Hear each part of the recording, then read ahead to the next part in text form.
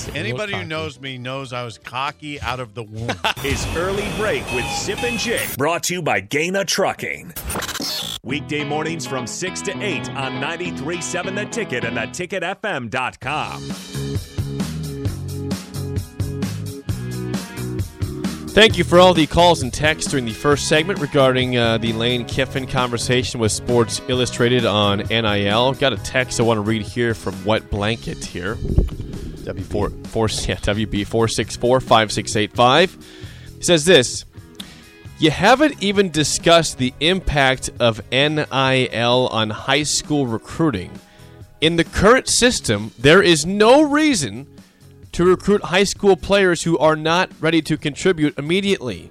We're on the ledge of a system where Power 5 programs only recruit proven, developed players. The only place for high school players could potentially be at Group of 5 schools. Players will have to prove themselves at that level to earn a Power 5 roster spot. Group of 5 football is literally going to be AAA baseball, where players move up when they succeed. Yep. I mean, can you imagine? Does that sound right to you? Can you imagine? Well, yeah. I mean, there's been articles written about this, like, for instance, at Northern Iowa. Think about coaching at Northern Iowa now, where if you get a player out of high school and he gets really good, he's out. He's going. You're not going to have him. You're not going to have him for 4 years. He's gone, and it's happening. That's not just me pulling things out of the wind. I mean, the coach at Northern Iowa has discussed it on the record. So what they get – now, this is not all – I'm not making a judgment on this. This is just what's happening. People can judge for themselves.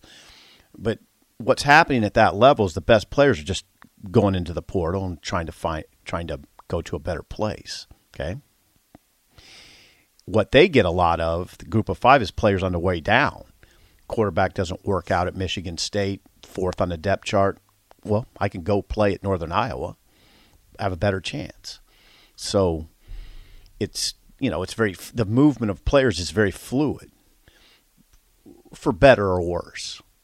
It's just changed. That doesn't have to be again, I try to present this as neither positive nor negative. It just is.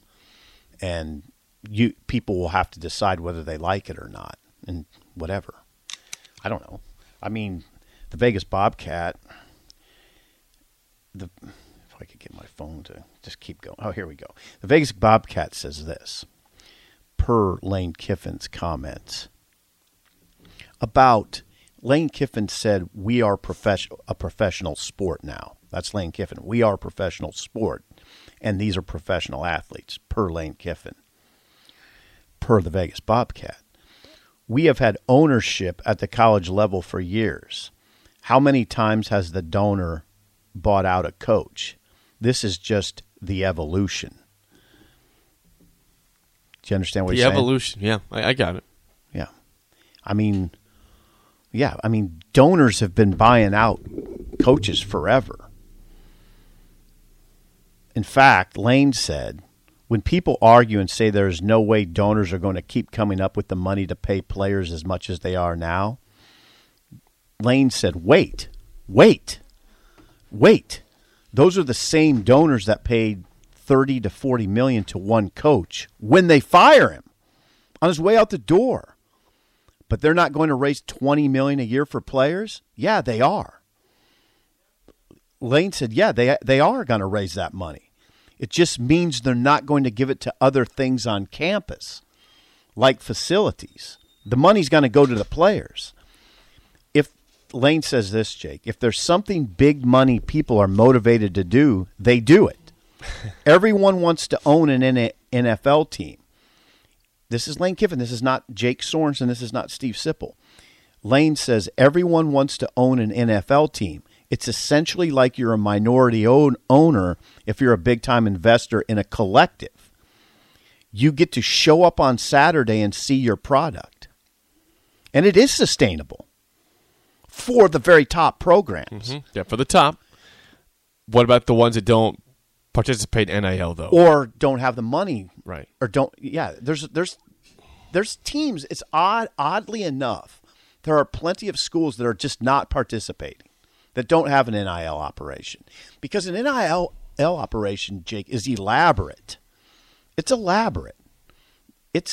You have to have guidelines, and it's not just, you know what it's not? It's not, I'm going to take over a collective. I'm going to open an office in the Haymarket, and people are going to start giving me money. Rich people are going to give me money, and that's it. No, it's not that. That's not what it is. It's not supposed to be that. It's not supposed to be that. That's effectively what it's become, unfortunately, but that's not what it was supposed to be. It's not supposed to be straight pay for play. Okay? It's not supposed to be straight pay for play. It wasn't supposed to be a recruiting inducement, NIL money. It was never not going to be that, though. But that was not what it was supposed to be. Yeah, but I think even those who right, they knew it was going to be. Let's get a quick call from Jeff. Jeff, you're on early break. Go ahead, man. Yeah, I was just wondering. I mean, I agree with, and I've been thinking this for a while, that it is just professional sports now. So my question is to the universities and the whole university system and all the universities, presidents of universities, why do colleges, how does that fit into the whole college model, and why do they want to have professional sports teams with the university? Because they're kind of, maybe, yeah, they'll probably go to classes, but in some ways, do they really even have the incentive to go to class if they made $2 million in their first 2 years?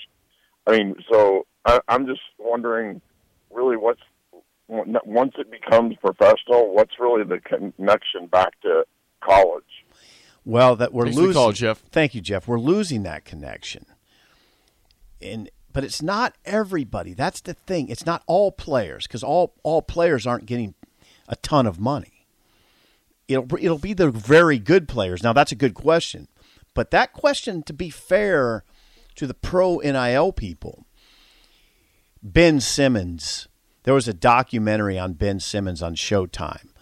It was a few years ago when he was at LSU, Jake. Stay with me. I'm here. I'm there was listening. no NIL. But he was getting paid a lot of money to play at LSU, Ben Simmons, right?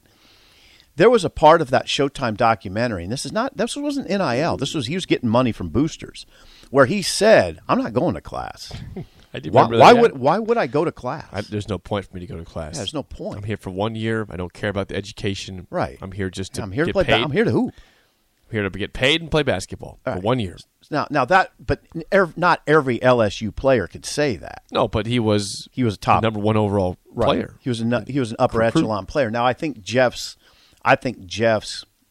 question pertains mostly to the upper echelon players that are getting good deals. Not to everybody, though. There's other kids that need to get a college education. And even the upper echelon players, I think a lot of them will say, yeah, I'm getting $500,000 to be here for a year, but I still need to get my education because the football thing may or may not work. Yeah. Interesting dynamics all the way through. Mm-hmm. Rick Heyman's Song of the Day is next on Early Break in the Ticket.